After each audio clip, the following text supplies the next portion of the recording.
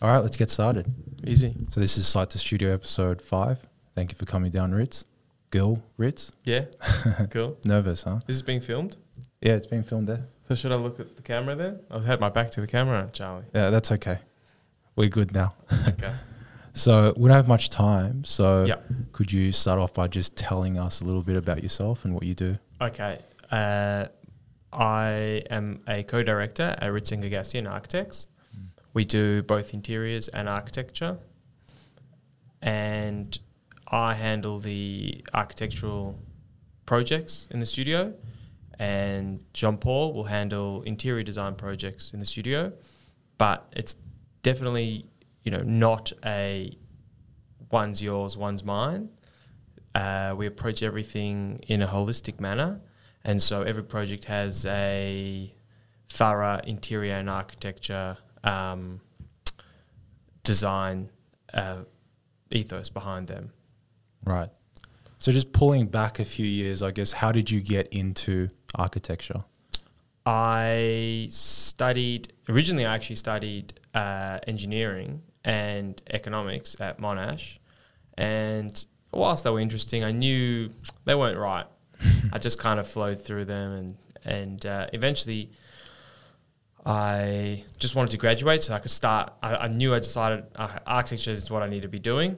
So I sorted out my graduation, and then Melbourne were offering a postgrad in architecture, which appealed to me because it meant I didn't have to do all the preamble of subjects that you do to get acquainted, with the university. A lot of them I think are great, but you don't need, it's sort of, if you've done one, you've done them all.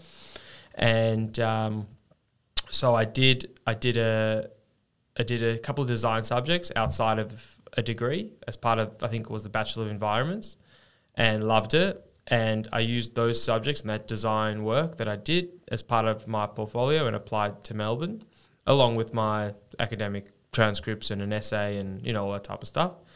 And, got in, loved it. Like I knew as soon as I started, this is what I should be doing. It's just a click. You just feel it. And went through that, thoroughly enjoyed university, studying architecture, started to think about work as well, because I remembered when I graduated with economics, the one thing I remember is that I always thought to myself, I didn't do enough internships when I was studying. So learning from that, I went out straight away after it was a 3-year course. After the first year, I had an internship at Plus Architects. And again, that just something I put on the resume. I get a lot of students asking me, like now, have graduated, they go, if you can't employ me, what can I do to get work? And I think it's about preparing. It's not just what can I do at the end of my degree. It's like, well, you should have started a while back. And so it's being proactive like that. And I did that. And I started working then, got another internship the following year at a small studio called Architecture Works in South Melbourne. And John and Steve were great to me, looked after me. And but being a small studio and being a student, they needed someone who had to commit a bit more. So I then needed something in my final year. And in my final year, I got an internship with Woods Bagot through a friend of a friend who put me in contact with someone there. And again, they were fantastic. From day one, they looked after me. And I kept on telling them, I said, when I graduate, I want a job. So they gave me a job when I graduated. And a couple of years later, I was getting registered. I was working at Room 11, who's rebranded as Edition Office. They sort of split from their Hobart studio. And from them, I learned some great detailing. And with a few projects that JP, my business partner, had in the works, we could go off on our own and set up our studio. So we set up Ritz and Gagassian. I'm the Ritz, he's the Gagassian. And we created a studio based off what was initially a lot of hospitality projects. Now we shifting gears a little bit into some larger commercial projects. We're doing residential, we're doing multi-residential. I kind of like to think we'd take on anything. Being a small studio, every project is unique. So it's not like we have any formulas to create one project after the next. But that's the sort of, that's a little backstory of me. Right. So you launched the business in 2016. Yeah. What have been some of the core business challenges that you've experienced or are currently dealing with? I think the biggest challenges I find is actually every time we want to expand a little bit, like employing people. Okay, well, how do we do that? Moving offices. Okay, all of a sudden we went from a shared space to our own office. You quickly realize, there's these other bills you got to pay. So it's like the business side of things, those growing pains every time we shift up a gear. It's those things that are a little tricky, but having a great accountant helps. Don't manage things you don't know about yourself. Trust an expert. What else is tricky? Good consultants can be tricky. Finding the right mix of engineers, building surveyors, town planners. Trusting trades as well. Like yourself, I can trust Charlie, but it's understanding that, because you in a way, when it comes down to, like, say, the architectural side of things, you want to draw something up, but you also want to understand how someone like yourself is going to put it together, and so there's that. What I enjoyed when we did my brother's cabinet was actually the shop drawing process, because I think that's where things are resolved.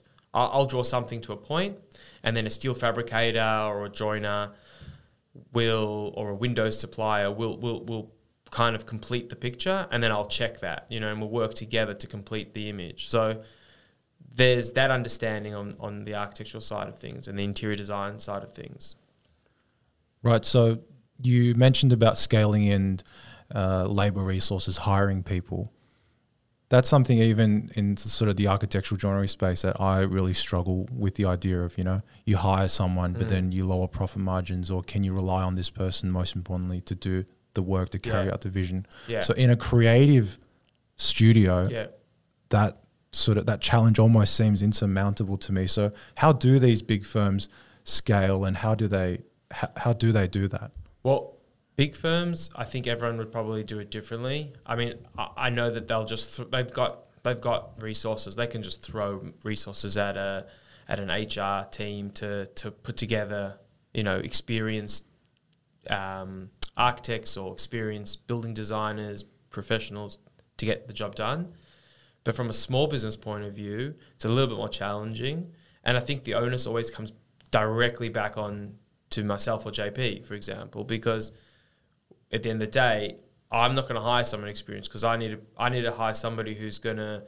I want to teach someone how to do it my way, and I think that that's tricky, because I've got to teach them, first of all, the software that we're using potentially, but also the way and the methodology in which I like to work.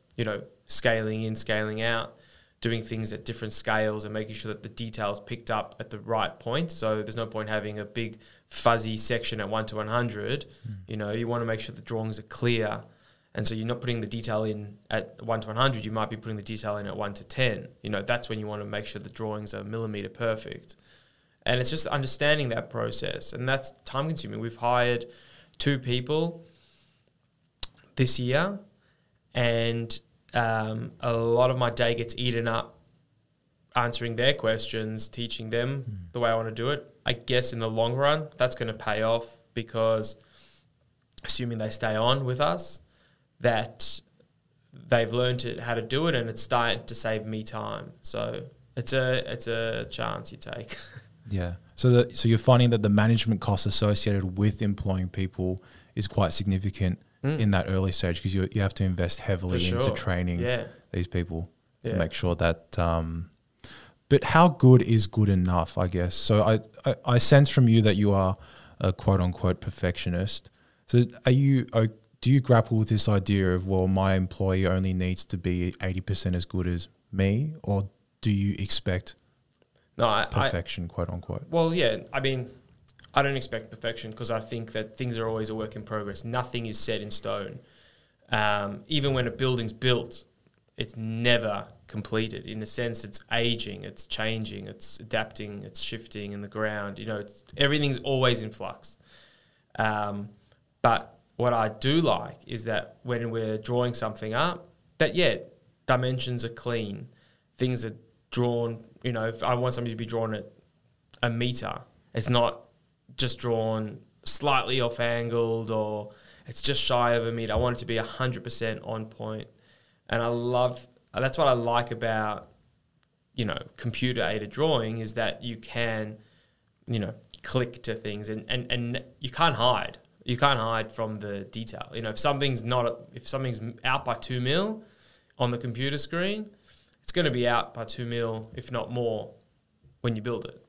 So now that's not in any way a creative process, right? That's purely a more methodical, quantitative process.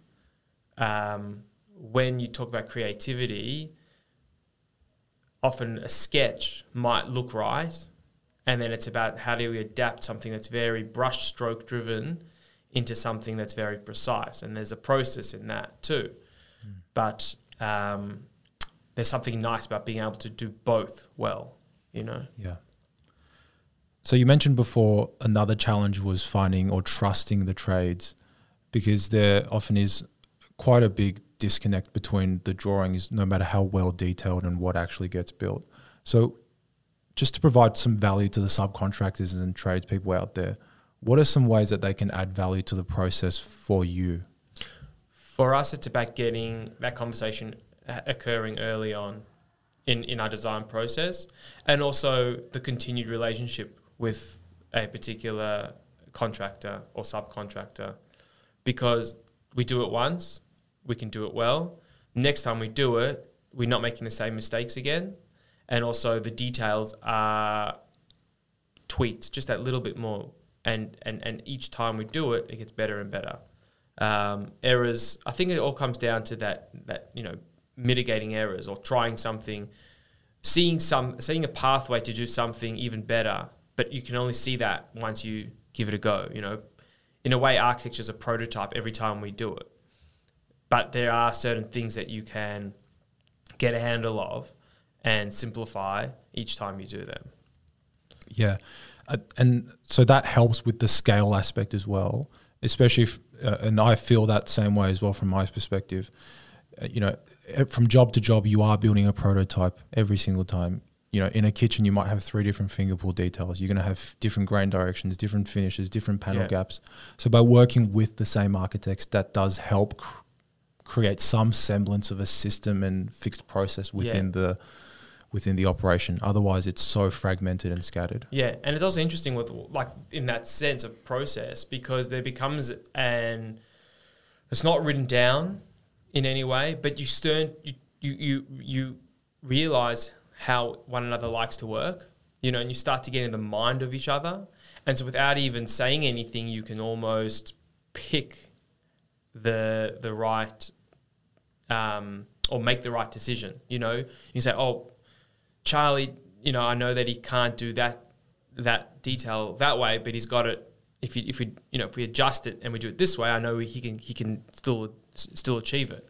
And likewise, you might say, oh, Gil hates those butt ends or something like that, and so you present something to me that's already halfway to what I like, and then the conversation is faster and we resolve things quicker. So in this world where architects and builders are constantly struggling to find high quality contractors, what are some things that you think architects can do, whether it's in their documentation or the way or their process or how they're communicating, to increase the probability or the chances of them finding the best people that they can trust for their projects? It's a hard one. I don't know if it's about what we put in our documentation. Obviously, the more detailed, the better. But I think at the end of the day, it's going to come down to time and cost, and trying to convince, whether it might be the client or the contractor, that it might cost a little bit more to do something this way, but if everything's been documented and detailed, it's a faster process in the end. But it's a hard conversation to have. We had a project in South Melbourne, and I still think the project would have been better having done some stack bond brickwork inside. They chose to do, your sort of common bonds, your stretcher bonds, and the project would have been stronger had that been the case, in my opinion. And I think it's these fine lines that you draw between one or the other, and they make a huge difference in my mind. And I think that the more you can push, the better that project's going to be. But ultimately, I don't know how other people view it. They may not see that. Yeah. So you just spoke to the alignment of the architect's vision to the client's perception of value, or how much money they want to spend. It's perception of value. Yeah. Yeah. So how do you? That's a serious struggle, I imagine, because the architects, because you're not doing this even more than 50% because you're trying to make money. It's about creating something. Well, it's about creating something. Well, that's it. I don't. The way we structure our fees, I don't get paid more because I get stack bond in a project or stretcher bond. Do you know what I mean? So it's very much about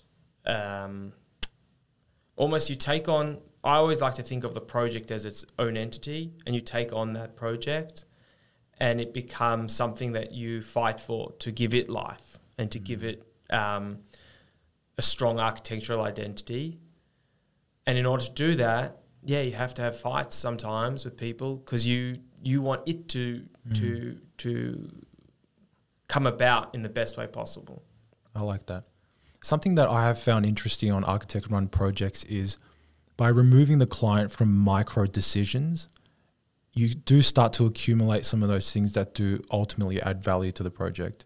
One example that I like to give quite often is, and this is rather anecdotal, but pocket doors are specified a lot more when the architect is making that decision as opposed to when the client is. Because when they hear the 2 sets of doors are going to cost them $8,000, they compartmentalize that one specific decision without considering the broader context of what we're trying to achieve on the project. And most of the time they'd say, no way, I'm not doing that. Yeah. I mean, it's also funny because when you think about cost in that way, what I find often occurs is they'll say, I'm not going to spend, to use your example, $8,000 on pocket doors. But at the same time, if you were to use another system, it might end up costing them $5,000. So the difference isn't 8 to 0. It might be 5 to 8. And that extra $3,000 goes so much further if you can, for example, keep doors out of the way. It's funny with pocket doors on joinery, I tend not to like them because then I think people leave doors open and they expose the interior of what's inside. For example, back to Ari's joinery unit, the reason why I didn't want doors that would retract back and be out of the way all the time is because then I feel that he's going to just leave them open and the television's going to be on view all the time. It's this big black hole, in the center of the room. So for that very reason, I wanted just, I think we used 135-degree hinges or something like that. Yeah. And so the doors can go out of the way while you're watching TV, and then the doors can go back into place when you're finished. So there's a sense of order. So when the room is not being used one way, it's sort of clean and it's tidy. And I think that visual untidiness that's left can sometimes be a disruption to living in the home. Right, yeah, that does make a lot of sense. So which package for you in the construction process is the most difficult to procure or you've had most challenges with? A lot of our projects are literally like millimeters. They have to be millimeter perfect. And I find that, and we've had great teams most of the time on this type of stuff, but we're finding we're doing a lot of work in steel at the moment, and that steel work has to be done by someone very good. And it's not about procuring that work, it's about making sure that the contractor or the client understands that the steel work has to be millimeter perfect, because we leave a lot of things just bare. We don't cover much. You know, we're doing some multi-res work where, yes, a lot of it's all concrete structure, and a lot of it has to be covered from a fire rating perspective or an ease of building. Easeability, is that a word? I don't know. Building feasibility? Easeability. Yeah. No, that's not a word. Anyways. Yeah. The point is that the idea is to make the build, you know, you got to understand what you're building, who's building it, and if we can put aside, say, a large multi-res project, when we're doing something that we're doing an office fit out in Windsor at the moment, and we did some steel glazing, internal steel glazing. Now that has to be millimetre perfect, has to be measured on site. Someone has to come in, and I'm finding that the better that contractor is, that steel fabricator is, the better that detail is going to turn out. So it's very important in our work to make sure that we're using the right contractor. Right, and you're finding that steel's hard. Steel's hard to find. We've got someone good at the moment who we're using. We had someone great as well. We used on our project called Prior. But yeah, it's a lot of guys don't want to do so much steel work, you know. Like, for example, the contract we had at our project Prior, fantastic work. Like, you couldn't get better steel work. But on the next project, he didn't seem enthusiastic about taking on another project just like that. And that might be because it's tedious, it's arduous, and yeah, I'm not really sure. Maybe, but yeah, it can be tricky. Yeah, it can be tricky. Isn't that often the issue? It's the guys that can do really, really amazing work often don't have the scale or the productive capacity. Well, that's exactly what it is. Yeah, they're more artists. Yeah, and they're spending every single waking hour on your project, and they don't necessarily see the time for what it is. They see some simple line drawings. Everything looks very simple on plan on our drawings. But then when we start to align everything to everything, it's constant measurements. It's, like I said, everything has to be millimetre perfect. And so it becomes a little bit tiresome, I suppose, for contractors or subcontractors. Yeah. So just a bit of a selfish question, because I'm curious for the insight. What are you looking for in a joinery contractor? Well, I'll tell you some the positives I liked when we did our small little thing together. The shop drawings were fantastic.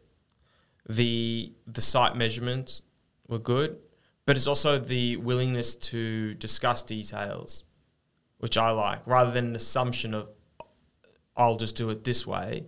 It's that discussion, you coming to me and saying, hey, I was thinking about doing it this way, is that correct? But also sampling, not every joiner provides us with samples, and I find that frustrating, because then when something's finished and you say, well, that's not exactly what we thought it was going to be, you end up having to have a bit of an argument about it. But the provision of samples alleviates all of that concern. And it's something so simple to me, Yeah, I do. So there's a cabinet makers Facebook group that has been a really great resource for me, and there's this common sentiment on there that I find a lot of people share is, why do we have to do shop drawings? Isn't the architect doing their job? And I feel like a lot of these guys just want to have someone come to them and say, here are the cabinets I want you to build. Just build these cabinets. Yeah.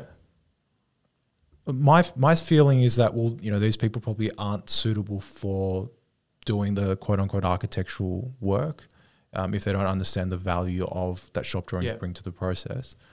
But do you have any thoughts on that, or?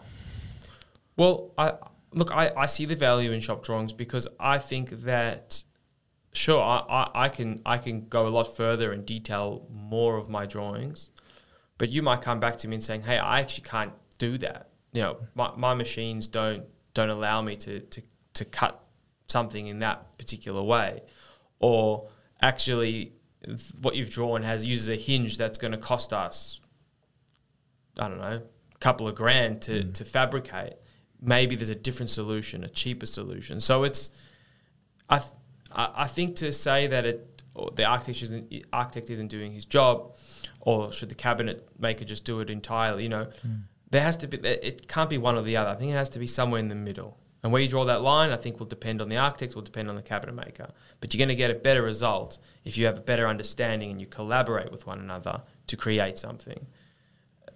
I think also that what we do anyways is we like to rethink about things sometimes. Maybe we're reinventing the wheel, you know, and we're wasting our time. But in essence, we're trying to think about things differently. And unless you have original thought, you're going to keep doing the same thing over and over again, and you're not necessarily going to improve things. So, yeah, it's a tricky one. I understand. I mean, at the same time, I'd just say to those people, you know, okay, so then don't work on an architectural project, you know. Yeah. Stick to maybe being a design and build operation yourself, you know. Seek out people who just want you to come in and measure things and you just put it into place. Yeah. So you strike me as someone who's probably thinking a lot into the future and thinking about where Ritz and Gagassian, or where you are headed. What is your vision for? We've started doing some projects that I think are strong from a conceptual point of view, and I think they're strong in their execution. I'd like to see these projects go through and be finalised and be built.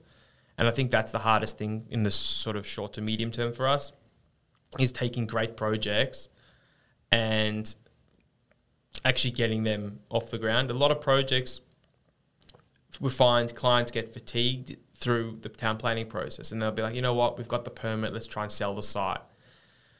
The moment they're able to sell the site, we had one project where, you know, the client sold the site after we had gone through town planning, and there was financial incentive to sell, right? So it's these things that, you know, keep some projects from being constructed. So from the short to medium term, if you said to me, hey Gil, what do you want, you know, in the next 2 years? I'd say every single project we've got on our books to be constructed. That would be fantastic. What about further down the track? Further down. 10, 20, 30 years. Well, building upon that, we would love to do some institutionalized work, civic buildings, those type of projects. That'd be fantastic. That's what I'd aim for. I think that architecture can be, at a small scale, it can be a very individualistic pursuit. You know, clients come to us for a family home. Not many other people would see that home and get benefits of that architectural envelope. So if we can do some more public buildings, that'd be fantastic, because I'd love to be able to share that architectural journey, that architectural endeavour with a wider audience. You know, I think there'd be something valuable in that. Right, so that's a really interesting perspective on scale. So in scaling might not be doing bigger, badder, you know, projects. It's how many people am I affecting? How many people are experiencing the work that I'm doing? Yeah, I find that really interesting. Yeah, and I also think that in a completely different, from a different point of view as well, I think that our cities are interesting. Ever-changing organism or entity or something like that. Maybe it's just a collage, but in the sense that it'd be interesting to see how cities in the future adapt to ever sort of demanding heritage overlays, etc., and how architecture can sit within that. And I think that in the future, as a studio, we're seeing a lot of that now at a small scale, having to keep parts of buildings and doing additions at the back because of heritage reasons, keeping facades, you know. And I think there's something in that, and I'd like to see how that can, that idea can be extrapolated into larger projects in the future for the studio, and also how, I guess, communities can be connected, you know, by keeping built forms of our city, how we can keep those community connections to landmarks, to buildings, and how we can create new volumes, exciting new forms out of that same relationship, keeping that relationship intact. Yeah. So we're running out of time. So I guess I just want to close on who should get in touch with Ritzon Gagassian. Someone with nice large budgets. No, I'm only joking. Anyone. I mean, we take on a variety of projects. Our smallest project we're doing now would be a little extension to a home, and that's just putting a kitchen, dining, living at the end.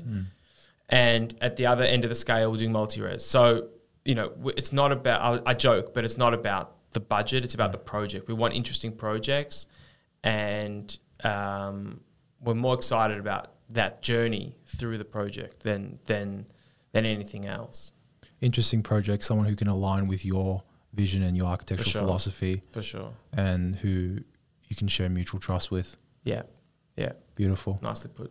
Thank you so much for your time today. Pleasure, Charlie. Take care.